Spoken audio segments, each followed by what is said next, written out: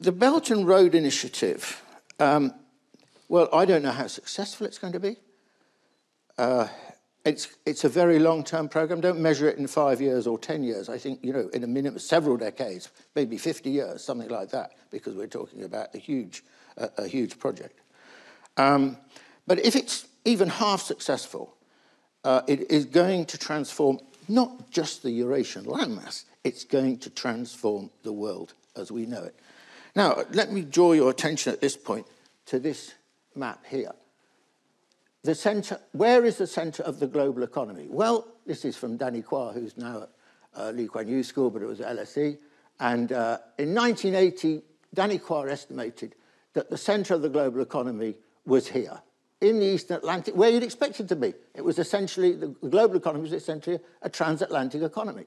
And then slowly it's been moving, like here. And at this point, it is somewhere around here. So actually, not too far away from where we are now. And by 2050, he estimates that it'll be on the Sino-Indian border.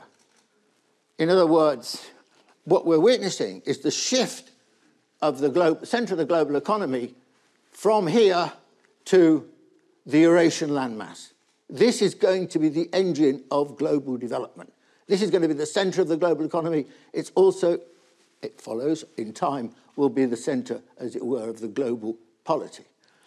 And so this is an extraordinary shift that in some degree, I mean, I think this is taking place, quite frankly, anyway. The question is, the speed will be accelerated by the success or otherwise of the Eurasian, of BRI. And it's worthwhile at this point also remembering that, that where we are with the state of the global economy. I mean, these figures are from Huang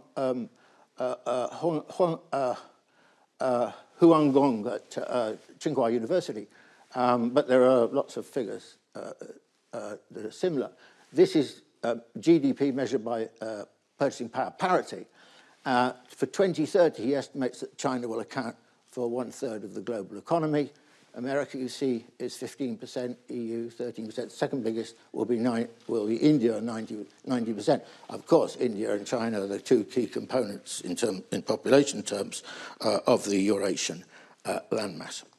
So we're talking about not just the landmass, but we're talking about a huge global shift.